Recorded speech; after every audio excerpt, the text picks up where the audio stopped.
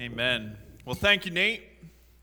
Those of you who know me, you know that I tend to be a little unconventional at times. Okay, I tend to, I like to buck the system, every once in a while. But I'd like to do a little show and tell to kind of start off, and then I'm going to ask for a volunteer. So the first thing I'd like to show you is my favorite backpack. All right, this is my absolute favorite backpack, okay? Who can guess what's in this backpack? Fishing stuff, right? Yeah, fishing stuff. There's a lot of fishing stuff in this backpack. During my fishing months, all right, you can find me along a river lugging this thing, all right? I've got just about everything that I could possibly want or need to catch a bass up here in northeast Pennsylvania. And it's not a light bag. I don't know how much it weighs. I'm pretty strong. That's why I was able to hold it up with one hand, my left hand. But it's pretty hefty. It's got weights. It's got sinkers. It's got my knife. It's got a whole bunch of different accessories that I use inside of this bag here so that I can get it whenever I need to. So I'm going to put my bag over here for a second. There it is. Here's my bag. And I'm going to ask for my daughter, Ryan. She is excited. For those of you who don't know Ryan is basically a mini version of me, okay? She likes to have fun. She likes to have a good time. Now, Ryan, I'm going to ask you to do something before you come up here. I'm going to ask you to do something you love to do at our house, which is take off your shoes and your socks. We will find socks all over our house, like in the strangest places. She came out for basketball pictures the other day, and she had two different colored socks on, and I was like, yeah. So Ryan, I'm gonna put a blindfold on you, okay? Why don't you put it on yourself? Make sure you can't see. Make sure you can't see at all. I'm gonna give you the microphone here. That's okay. Tight. Are you gonna pass out? No? Okay, good. All right. Can you see anything? Okay, good. She can't see anything. All right. So I'm gonna give you the microphone. Hold the microphone here. Now, as parents, we have a few fears. Okay, this is my daughter here.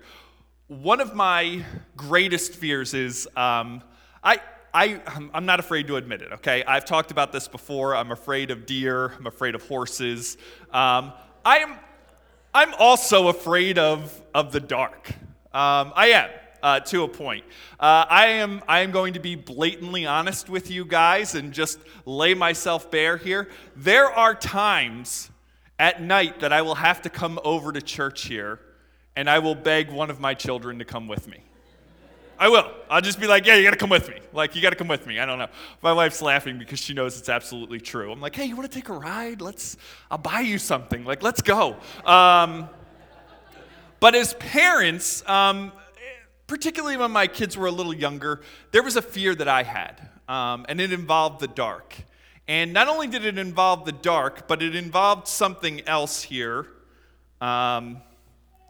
Usually in the middle of the night, the kids would be playing all day, and then they don't put away their toys. But there's one toy in particular that would scare me to death in the dark. And those are these. What are these? I feel like they're Legos. They are Legos. Legos here, right?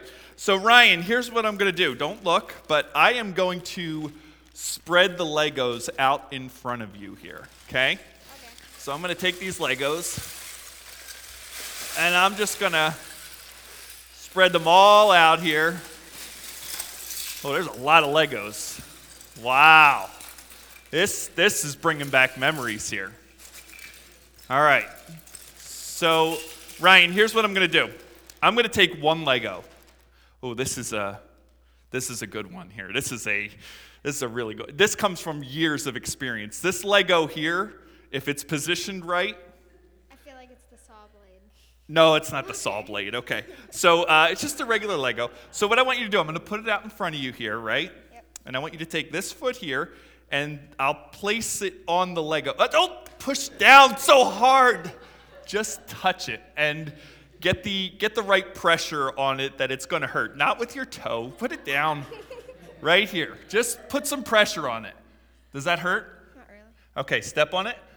Does that hurt? No, it doesn't. It's a fine art. It's a fine art. Okay. So there are literally hundreds of Legos out in front of you. Yes. All right? Now, do you think you could make it across the Legos? As long as I don't trip. Well, you might trip. Okay. And you might twist an ankle because they're not all that piece. Like I've got castle pieces. I've got an airplane piece here that's round. I've got, oh my goodness, you would be so mad if you stepped on this one because you'd break it. But a little Barbie piece here, Lego. I've got pieces of pieces here. This is like a part of an airplane here that is very jagged and everything. I think we might need a Band-Aid after this. Are you still willing to try to do this? Sure. I don't think you should. Okay. I mean, what could happen? You could twist an ankle, you could fall off the stage, you could really, really get hurt. Right? Yeah? Are you scared at all or no? I have a feeling I'm not proving. Why are you not scared? Because I've walked on Legos before. You've walked on Legos before. All right, sit down. My wife told me this was going to happen. I should have listened to her. Anyway, most sane people would say no. Like, I'm not walking across the Legos. I should have picked someone more cautious and not like myself, because as you'll see in a second, or in a little bit, someone is going to walk across these Legos. Someone who's far more cooperative is going to walk across these Legos than my daughter here. But most people, and me included, in the dark, when faced with a Lego, we get scared. Like, we're like, oh no. Now, the Lego, in a sense, kind of surprises us, right? We don't anticipate that it's there, and that's part of the reason why it hurts so bad. We step down expecting to feel nice, soft carpet, or even worse, the hardwood floor, and then find the Lego on the floor there in the dark. But it is a painful experience, and pain tends to scare us to a point. We tend to try to avoid pain. Now, God designed our bodies in a way that we should be wary of pain. Pain is part of life here, and it's a way for us to know that we are about to get hurt or to hurt ourselves even more. It's a warning system for us that either A, we've just done something stupid, or someone has done something stupid to us, and we should get out of there. In John chapter 11 here, we're going to talk about a group of people that are sick. One person in particular who's sick, Lazarus. His sisters who are concerned for him, Mary and Martha. But then we're going to look at the disciples and how the disciples react to Jesus' plan for what he is about to do here. I want to give you a little bit of background here. In John chapter 11, obviously we just came from John chapter 10 here. Jesus has just spoken about several different ideas and things that we can hold fast to. He's talked about the fact that his sheep know his voice, that they know him. He has talked about the fact that he and the Father are one. They are together, they are united, and he is trying to encourage the Jewish officials here to the fact that he is the one to follow, that he is the correct way, that he is the truth, that he is the life, and they are not hearing it. And the conclusion we're supposed to come to is that the reason that they can't understand it and they can't hear it is because they are not his sheep. They are not his sheep. And Jesus has been building this case for a while in John. This idea that the people who think that they know God, the people who think that they are following the law, the people who think that they are the religious leaders, are thinking incorrectly. And they have their mind focused on the wrong things. In John chapter 11 here, John starts off and he says, "A certain man was ill, Lazarus of Bethany. The village, Lazarus of Bethany, the village of Mary and his sister Martha. It was Mary who anointed the Lord with oil and wiped his feet with her hair, whose brother Lazarus was ill. So the sisters sent to him, saying, 'Lord, he whom you love is ill.'" Well, we have to figure out a few questions here in order to figure out what exactly is going on. The first question that I have personally is, where is Jesus right now? If we look back a chapter, we see that at one point in chapter 10, he was in Jerusalem, he was in the temple, and then after he got sort of chased out of the temple, we find that he goes across the Jordan River to where it says John was initially baptizing. So what I did was I went on Google Earth or whatever, Google Maps, and I said, okay, if I were to walk from Jerusalem, if I were to walk from Jerusalem to the closest point that I could get to on the Jordan River, because again, I'm a fisherman. I think to myself, what's the most direct route to fish, right? No, what's the most direct route to walk? It would still take the average person about 8 to 9 hours to walk to the Jordan River. Now, Jesus is going to say some things in a minute here that are going to kind of give us a nice little timeline here. But I think at the very least we can say that it took him a full day's travel. There's 12 hours in a day. He's going to tell us this. It took him about a full day's travel to get to the Jordan with all of his disciples there. So this is where Jesus is. Bethany. Where is Bethany? We hear this idea, this village of Bethany. Bethany is about 2 miles closer to the Jordan River. It's about 2 miles closer to the Jordan River. So there's a very good chance if Jesus was just going to the closest place he could find to get to the Jordan River, he probably went right by Bethany as he traveled. So Bethany is in between Jerusalem and the Jordan River. But Jesus is on the other side of the Jordan River. If you look back in John chapter 10, verse 40, that's where it says that he crossed across the Jordan. He left the region of Judea.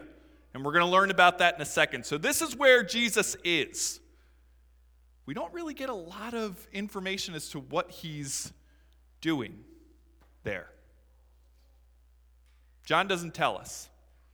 Usually when Jesus goes somewhere, he goes there for a reason, and John tells us. He goes to a pool to heal a blind man. He goes to the temple to teach. He goes to the synagogue to teach. He goes to John to be baptized. He goes for a reason, but here we just learn that he crossed across the Jordan River. So, that is the place at where Jesus is at. What time frame, what time of year, what point of Jesus' ministry are we at right now? I think this is the next question we have to ask. And again, if we go back to chapter 10, in the beginning of chapter 10, it says that it's the Feast of Dedication. I'm sorry, chapter 10, yes. It's the Feast of Dedication, which eventually would turn into what we call today Hanukkah. Anybody know when Hanukkah happens? End of November, beginning of December, usually somewhere in that time frame there. What do we know has not happened yet? Passover. Passover hasn't happened. How do we know that Passover hasn't happened? Well, Jesus is still alive, right? We know that Passover hasn't happened because Jesus was crucified during Passover. In John chapter 10, it tells us flat out that it was winter. So it was somewhere between December and, Passover kind of moves, but like April-ish, which would put us right now, right? Right now. I mean, as far as the time of year goes, this is the time of year that these events are happening. Right now. We learned some other things in chapter 10 that we're going to pick up here, and we know that he's outside of Judea because, again, he was basically chased out of Judea. The Jews there tried to stone Jesus, and he left. But it's this time of year. So we start to dive into the characters here. This is a great story. The story has twists and turns. It has you think you're going one direction, and then the disciples are going another direction. This is one of the greatest stories ever written. But it's only in this gospel. This is the only time that this story is mentioned, is here in John. And the way the Holy Spirit inspires John to write it, it's a masterpiece. There's no other way to put it. So we have some characters here. We have a man named Lazarus. We have his sisters, Mary and Martha, and we know where they're from. We know a little bit about Mary from John here. John says, listen, it was Mary who anointed Jesus' feet and wiped his feet with her hair. That was Mary who did that. We know from other stories in Scripture, we know that Mary and Martha, we know the story of how Jesus came to visit, and, Mary took all of her time just spending with Jesus and being with Jesus, and Martha kind of got upset. She was working hard. Lazarus, we don't know as much about. But his sisters fill us in here in verse 3. So the sisters sent to him, saying, Lord, he whom you love is ill. He whom you love is ill. The word love here is my favorite word for love in the Bible. It's phileo, because I'm from Philadelphia. It's phileo, right? It's a friendship love. It's a brotherly love. But Lazarus is sick. Jesus' friend, whom he loves, is sick. It's not fun being sick. I mean, I was sick for the past 2 weeks. I had a sinus infection, and then I had COVID, and it was miserable. I was stuck in my, basically in my room for 2 weeks. Bouncing off the walls. It's not fun. I've yet to meet somebody who says, you know what I want for Christmas? I want to get sick. You know what I really wish? I really wish I was sick. You know what I could use right now? I could really use a sore throat. I could really use a good post-nasal drip. I haven't met a person who's ever said that. Sickness can be scary. I have a member in my household, one of her greatest fears. I shared with you my greatest fear, so I'm going to share with you her greatest fear. Her greatest fear is that we would take a vacation and someone would get sick. That's her greatest fear in anything. We'd start planning a vacation. It's like clockwork. About 3 days before, she's like, I just hope no one gets sick. And I'm like, what? Like, I didn't even think about that. I'm the knucklehead that goes to Cambodia in November and December of 2019 and thinks, I'm going to eat something that's going to get me sick. Well, we flew Air China in November and December of 2019 through Beijing twice. COVID was there then. We had no idea. We're like, whatever. Everybody else is wearing a mask. We're the, stupid Americans running around. We're like, hey, let's not eat any food. That was our greatest fear. In the 70s, the Philadelphia Flyers had a group of men. They were men. They were called the Broad Street Bullies. The Broad Street Bullies. The Broad Street Bullies single-handedly changed the way hockey was played, and a phrase came out of it. It was called the Philly Flu. The Philly Flu. You see, there were a couple of guys on that team that changed hockey because they made hockey into a brawl, a knockdown, drag out. We're gonna knock your teeth out. You're gonna pay every time you touch the puck. You're not coming into our zone without getting hit and hit hard. When the stars from other teams after this began came to Philadelphia, mysteriously they would wind up on the injured list that week, and they wouldn't play because they were afraid, and they used to call it the Philly Flu. They'd be like, so-and-so's not, must be the Philly Flu. It got so bad that in 1976, the Russian national team, the Russian Red Army, was asked to come play the Philadelphia Flyers in the Spectrum. And after the first period was so brutal, the Russians refused to come out of the locker room. They wouldn't come out. They were afraid. They were scared. They caught the Philly Flu. Somebody walked in and said, hey, if you don't come out for the second period, you don't get paid. They came right out. They were like, yeah, we're getting paid. We're getting paid. We didn't come here for nothing. Being sick can be scary. The fear of the unknown, especially today. I feel like we've been more conscious, more self-conscious, more self-aware than we've ever been of sickness. And that sickness can lead to fear. Now listen, Mary and Martha, they are afraid for Lazarus. And they appeal to Jesus. They say, listen, Jesus, the one that you have a special relationship with, your friend is sick. And the implication is clear. They want Jesus to come and heal Lazarus. Now, here's the part of the story that we often forget. Mary and Martha did exactly the right thing. Mary and Martha did exactly the right thing. When they had a need, they turned to the one who could fulfill the need. They turned to Jesus. This is our first point today. When in need, call to Jesus. That's what Mary and Martha do. They're not sinning by doing this. They're not doing anything wrong.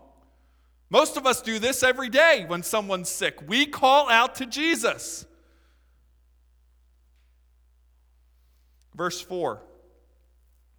But when Jesus heard it, he said, this illness does not lead to death. It is for the glory of God, so that the Son of God may be glorified through it.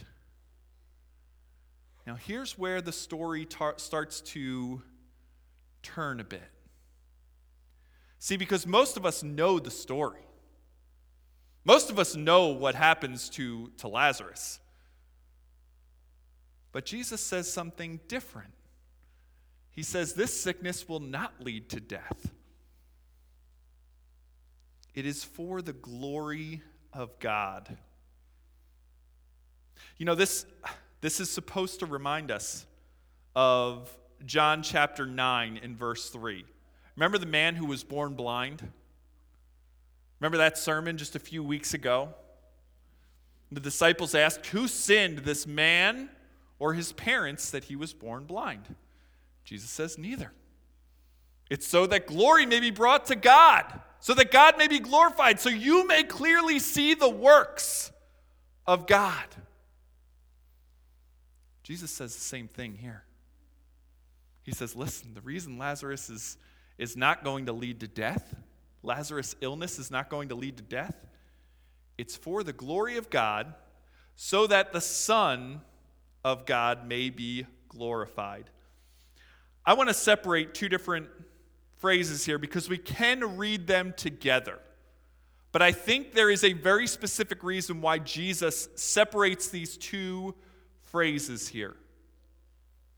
The first phrase is the glory of God. This morning, we had something awesome happen. So I came in, and first of all, I thought I was going to have the best haircut here today, but I saw Josiah, and I was like, oh, no, kid's already better looking than me. Now he's got a better haircut than I do. But I was like, oh man. So I was finishing up some notes, and sometimes I like to read a different portion of Scripture other than the portion that we're going to cover here to kind of save time so that I don't go for an hour and a half, which I usually do. So I like to kind of save time and get our hearts prepared for that, plus the fact that I'm not the best reader in the world. So if somebody else reads it, it's better for me. And I had a verse. And I kind of read through the verse several times talking about God's glory. And I said, you know what, it would just be great to read the entire chapter. So I came in here, and I went back to Daniel, and I said, hey, Daniel, who's reading Scripture this morning? He said, I don't know. He said, but Josiah is going to read a psalm. And I kind of stopped, and I said, what psalm is he going to read? He's like, I don't know. It's one of the psalms. So I come up here, and Josiah's leading, and I said, hey, Josiah, what psalm are you going to lead? And he's like, and I'm thinking in my mind, please, 145. 145. I'm like willing him to say this. I'm like, 145. And he goes, 145. And I was like, no way. I was like, that's awesome. And I ran out of here, and I started clapping, and I was like, yes. It's like, this is amazing. Psalm 145 that Josiah read this morning is all about God's glory. Here's the thing about God's glory. God's glory is. It is. There is nothing that I can do personally to diminish God's glory. Now, can I defame the name of Jesus and defame the name of God? Yes, I can. But God does not become less powerful. His glory is not diminished at all. He loses absolutely nothing. On the other hand, there is nothing I can do to raise God's glory, to make it bigger or larger. It's as large as it can get. It is because it is. God's glory is His presence. God's glory is His works, as we read in Psalm 145 this morning. God's glory is His being. And God's glory is never lacking.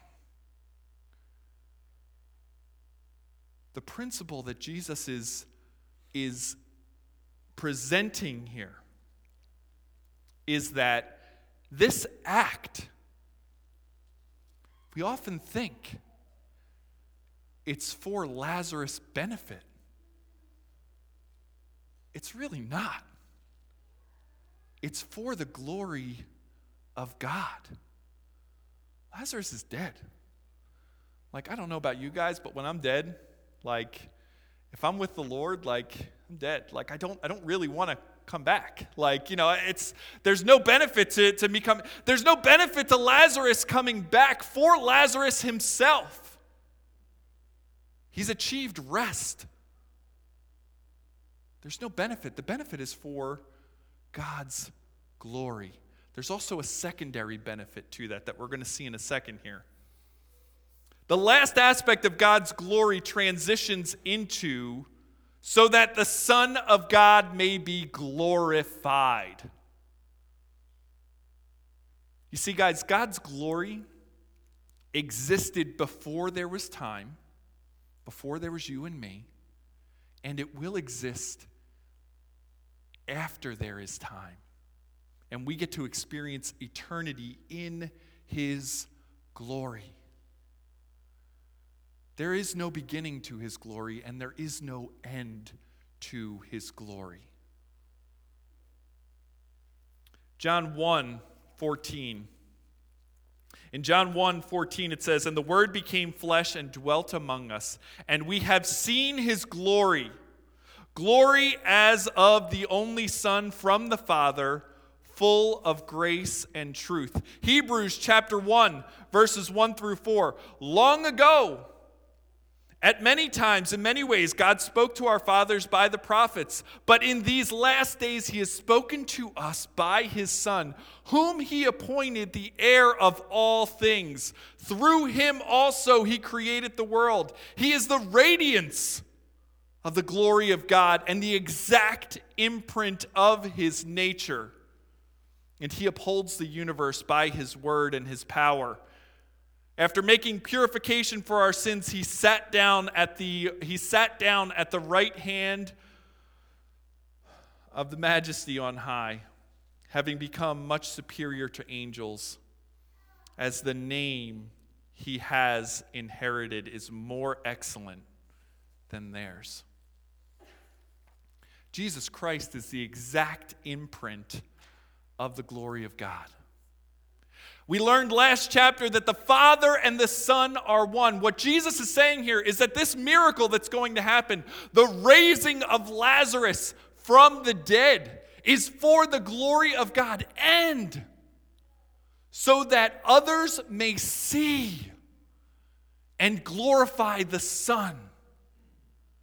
Now, when we say glorify the Son of Man, they are not giving the Son any more power. The Son already has all power. What they are doing is giving the Son his proper place in their lives personally. Man must realize that Jesus Christ and the Father are one. All authority has been given to Jesus Christ. And this sign, this miracle that Jesus is about to perform, is proof that the power that the Father has, the Son has, and the Son and the Father are one. They glorify one another. Verse 5, another twist. "Now Jesus loved Martha and her sister and Lazarus. So when he heard that Lazarus was ill, he stayed 2 days longer in the place where he was." Why did he stay longer? Well, John's going to tell us, right? Important works that he was doing there. He's going to include like another miracle here. Something great that he was... No. Why does Jesus stay 2 days longer? Because he loved Mary, Martha, and Lazarus. This is a difficult concept for us to wrap our minds around. Mary and Martha are in turmoil. Like they're afraid for their brother. Lazarus, if we do the math, there's a good chance Lazarus is already dead. He's already dead. We're going to read in the following verses next week that he's been dead for 4 days. Guys, if it takes a day to get to Jesus, and Jesus lingers 2 more days, and then it's a day to get to Lazarus, there is a very good chance that shortly after this messenger left, Lazarus died. Lazarus didn't die during the 2 days that Jesus lingered.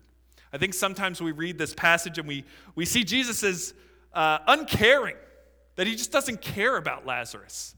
He's like, whatever, 2 more days, I'll just hang out.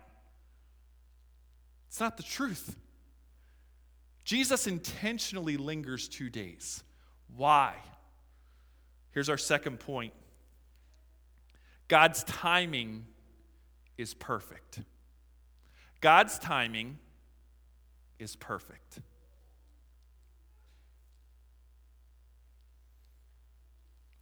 It's painful when we have to wait. It's painful when things don't happen according to our schedule. It's painful when we do exactly what Mary and Martha did. They did the right thing. We call out to Jesus, and Jesus says, wait. You know, many of us have gone through difficult things. Many of us have gone through unspeakable things. Things that have affected our lives in ways that we maybe have never even verbalized to anyone else. And we think to ourselves, why, God? Like, why did I have to go through this? Why did I have to experience this? Why is this so hard? And we may never know this side of glory, why we had to go through these things. But we need to trust. And this is where the disciples come back in. Verse 7. Then after this, he said to the disciples, let's go to Judea again. Let us go to Judea again. And the disciples said to him, Rabbi, the Jews were just now seeking to stone you, and you're going again? Listen, I completely understand where the disciples are coming from here. I'm sorry, but from a human perspective, like, going back, like, that's not the best idea. I'm not going to say it's a bad idea, but I'm going to say it's not the best idea. Of course, I'm the guy who doesn't ever like to go back. My wife will send me grocery shopping, and she'll give me a list. I think she knows I'm not very good at grocery shopping, okay? Because the list is always very short. And inevitably, I'll get to the checkout line, and I'll think that I have everything on my list. And she'll be scanning everything, and I'm like, man, I did a good job. Like, I got everything on the list. I am right. I'm good. And then I get in the car, and I'm like, oh, milk. Like, how did I forget milk? Well, it's all the way at the end, whatever. So I'll debate in the car. I'm like, do I go back in? Like, the list was short, so I got to go into the short lane. Do I really want to face this woman again? And have to walk back in and whatever. So I get the courage, and I'm like, all right, I'm going to go back in. So I go back in. I get it. I wasn't wearing a mask the first time, but the second time I put a mask on because I don't want her to recognize me. And I get up there, and I'm like, boop, and she looks at me, and inevitably, what does she say? Oh, did you forget something? Like, no. Like, I like buying things one item at a time and, go put it out in the car and come back in. I don't like to go back. I don't like to look stupid. Why? Because I'm afraid of looking stupid. At least the disciples here are afraid for Jesus' life. They're like, we don't want to go back. Jesus, they just tried to stone you. You just left. Don't go back.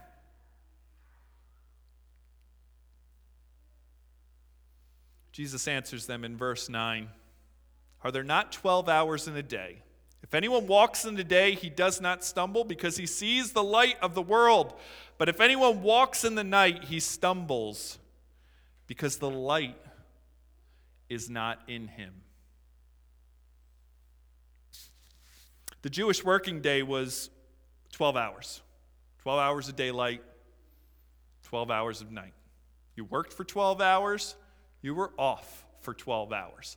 That's the way the Jewish day worked. It's the way the Sabbath works. That's the reason that it goes from sundown on one day to sundown. Because again, you are done working at sundown.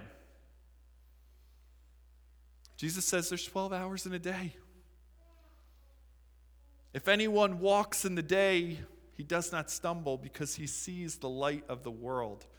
But if anyone walks in the night, he stumbles because the light is not in him. Think about our little illustration here had it gone right. See, Ryan couldn't see where she was going. She couldn't see where she was going. She had a blindfold on. There was plenty of things for her to to stumble on. There were plenty of things for her to trip on. You know, most of us, when faced with those things, we do get scared because we can't see what's coming. Unfortunately, that's what life is. We can't see what's coming most of the time. But guess what? Jesus can. Jesus can see because Jesus sees with perfect eyes. Jesus knows that he doesn't need to fear them stoning him again by going back for Lazarus. Not yet. Because the 12 hours are not up yet. This is what Jesus is telling his disciples. He said the same thing in John chapter 9, verses 3 through 5. He says the same exact thing to them. That, hey, it's the day, and we do the works of God during the day, but soon it will be night, and no work will be done. Jesus says, listen, the sun is still here. And the sun's going to do what the sun's going to do. The son is going to do exactly what the Father has directed him to do.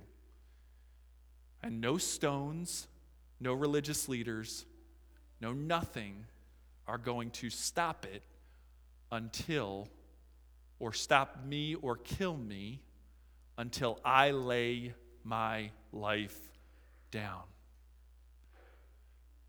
Jesus has nothing to fear. He has nothing to fear because Jesus sees with perfect eyes. He's also asking the disciples something here. And he also says something to them. He says, are there not 12 hours in a day? If anyone walks in the day, he does not stumble because he sees the light. You know, last week or even the week before, we've kind of talked about this idea. But we talked about this idea that the sheep hear Jesus' voice. They hear God's voice and they know him. Jesus says here, the sheep see the light and they know the light. Jesus is saying to the disciples, look at me. Look at what I have done. For which of my many good works can they stone me? I will be glorified through this. So who walks in the night? I'll tell you, those who do not know that Jesus is the Son of God are the ones who walk in the night. Those who do not know that Jesus is the Son of God, that Jesus is worthy of all glory and honor forever and ever, those are the ones who stumble in the darkness. But I think Jesus is very careful with his words here. Why do they stumble in the darkness? Because the light is not in them. See, Jesus is speaking to the disciples here, but he also knows that this will be read someday. Where the light of the world, Jesus in bodily form, will not be here anymore. But we will have the light inside of us. Let's continue on here. Verse 11, after saying these things, he said to him, our friend Lazarus has fallen asleep, but I go to awaken him. The disciples said to him, Lord, if he's fallen asleep, he will recover. All of a sudden, Dr. Sayer or Dr. Page here, all of a sudden the disciples turn into WebMD. Like they're WebMD. They're like, listen, no.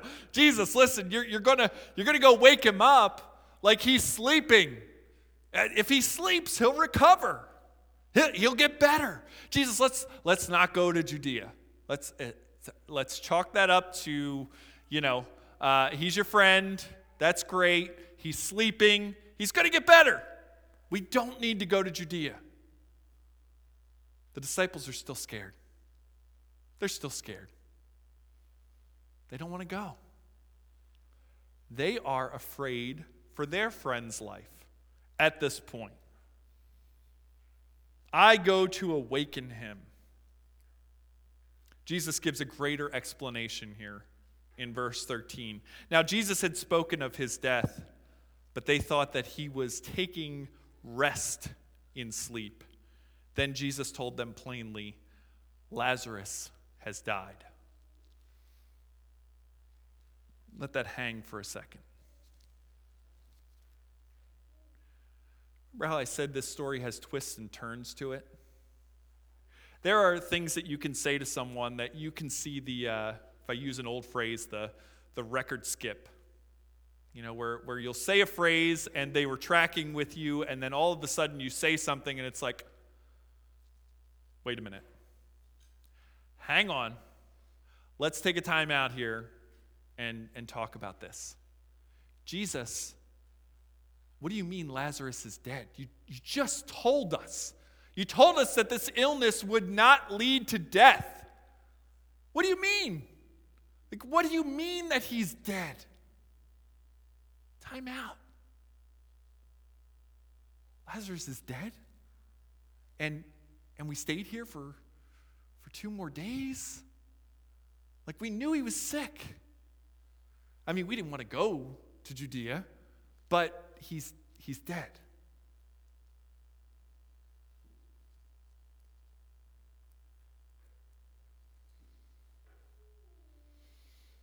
Lazarus has died, verse 15, and for your sake, I am glad that I was not there, so that you may believe, but let us go to him. And again, this story has so many twists and turns to it. Our next point, our last point here, is that God is in control even when things seem out of control. God is in control even when things seem out of control. Remember we talked about God's glory? Nothing can diminish it. Nothing can take away from it. His glory is. And that should be a comfort to us. God is in control. Lazarus has died. But if we remember what Jesus said, he's going to wake him up. I wonder what the disciples are thinking. Like, yeah, Jesus, we've seen you, heal the sick. We've seen you heal blind people. We've seen you cast out demons. We've even seen you raise people from the dead. But those people who died, they had just died. They just died. It was hey, you know what? I'm not going to use it. I'm not going to go to Princess Bride. Because everybody always goes to Princess Bride. But it's listen, they had just died, Lord. There were some Jewish superstitions at the time that believed that for 3 days the spirit of a person kind of just hovered over the body, trying to get back into the body somehow. And then it just got bored and, would go away after that. There are some that might have believed that superstition and might have just believed that Jesus was able to coax that spirit back into those people because we were within the 3 days here. We're going to learn in verse 17 that we're on day 4. So even that superstition is not going to hold weight. This term, asleep, it's not used very often in the Old Testament of people who have died. It's used very briefly in the Old Testament when it says that so-and-so slept with his fathers. It's not really until post-Jesus here that Christians would latch onto this idea of Christians who die fall asleep in the Lord. But Jesus uses it here. He tells them plainly that Lazarus is dead. And this is the kicker. In verse 15, I am glad for your sake that I was not there. Why is Jesus glad? Why did Jesus delay for 2 days. What is the point of this miracle? Is it that Lazarus has some special mission that he has to complete and therefore has to come back from the dead? No, we said at the beginning, the purpose of this miracle is to bring glory to God so that the Son may be glorified. And Jesus says, and John records this, he does in so many times in his book here, and so that you may believe. Do you realize that Jesus knows? Jesus knows every time. Jesus knows every time a sinner turns back to him. And Jesus is looking at his disciples. And Jesus is saying, you're going to see this, and you're going to believe. You are going to see the glory of the Lord, and you are going to believe. Oh, Thomas. Oh, Thomas. Tommy boy. Verse 16. So Thomas, called the twin, said to his fellow disciples, let us also go, that we may die with him. Now, there's several different ways to read this verse here, okay? There's a reason that I'm reading it the way that I'm reading it. It's because the disciples don't want to go back. They don't. They go begrudgingly. There are things in my life that I've missed, and I kick myself for missing them, okay? My dad and I had tickets to a Phillies playoff game. We were playing the Cincinnati Reds one year, and there was a pitcher by the name of Roy Halladay on the mound, and just so happens that that day that we had tickets, we couldn't go. We were both working. I think we both found ourselves in North Jersey, of all places. We were in North Jersey. I was traveling for BBC, and he was working his job, and we were sitting in this restaurant, and the game was on, and Roy Halladay pitched a no-hitter in the playoffs, and we had tickets for it, and we didn't go because we went to work instead. Kicking myself to this day for not going to it.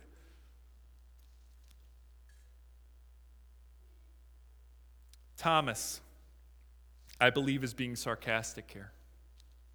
But as so many times happens in Scripture, the sarcastic saying is the one that turns out to be absolutely true. See, Jesus tells us plainly that following him will cost us everything. That we need to take up our cross and follow him. Many of you have heard this phrase that the chief end of man is to glorify God. And that is true. The difference between a life that glorifies God and a life that does not glorify God is giving God his proper place in your life. Now, some of you are here today, and you may not have ever put your faith and trust in Jesus Christ. You may still be stumbling in the darkness. You may not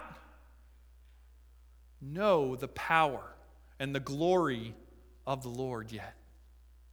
The good news is that it's still daylight.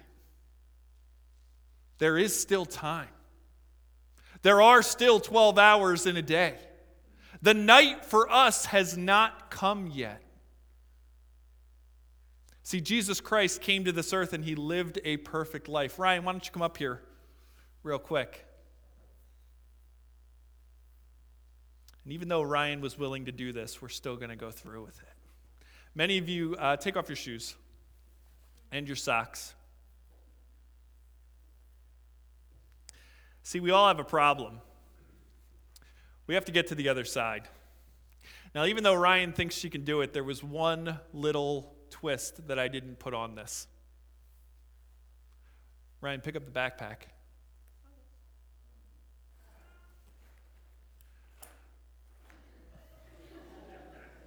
Put the other strap on. Now, what do you think that backpack is going to do when you walk across these? Oh, that's going to do worse than that. You ever try to do a push-up with a backpack on? No. You've never tried to do that. You ever tried to do a pull-up with a backpack on? No. There's this thing called pressure, okay? The greater the pressure and the smaller the pressure point, the more the pain. And this is what Jesus does for us. He comes up, takes the bag,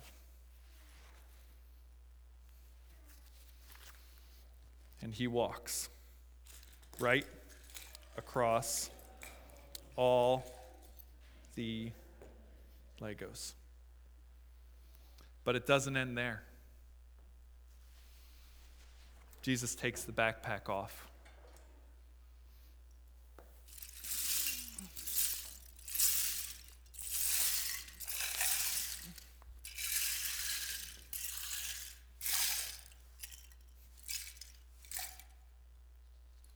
And cries out and says, "Come to me."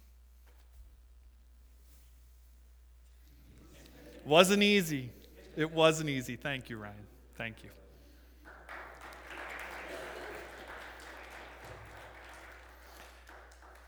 The sickness will not lead to death. As we continue on next week, we're going to see exactly what happened in the story. Jesus is just giving us a preview this week of the real miracle that's about to happen. Friends, my encouragement to you is if you have not put your trust in Jesus, it's a scary thing. It's a dangerous thing. It will cost you your life. But the reward at the end is so much greater. To be in glory with God forever. To be able to live on this earth and experience the ability to glorify God. To live a life of glory. Jesus says that I have come that you may have life and have it abundantly. If you don't know Jesus, you're not living right now. You're a corpse walking around. You're dead and you don't even know it. Jesus has come to be the light and to give life.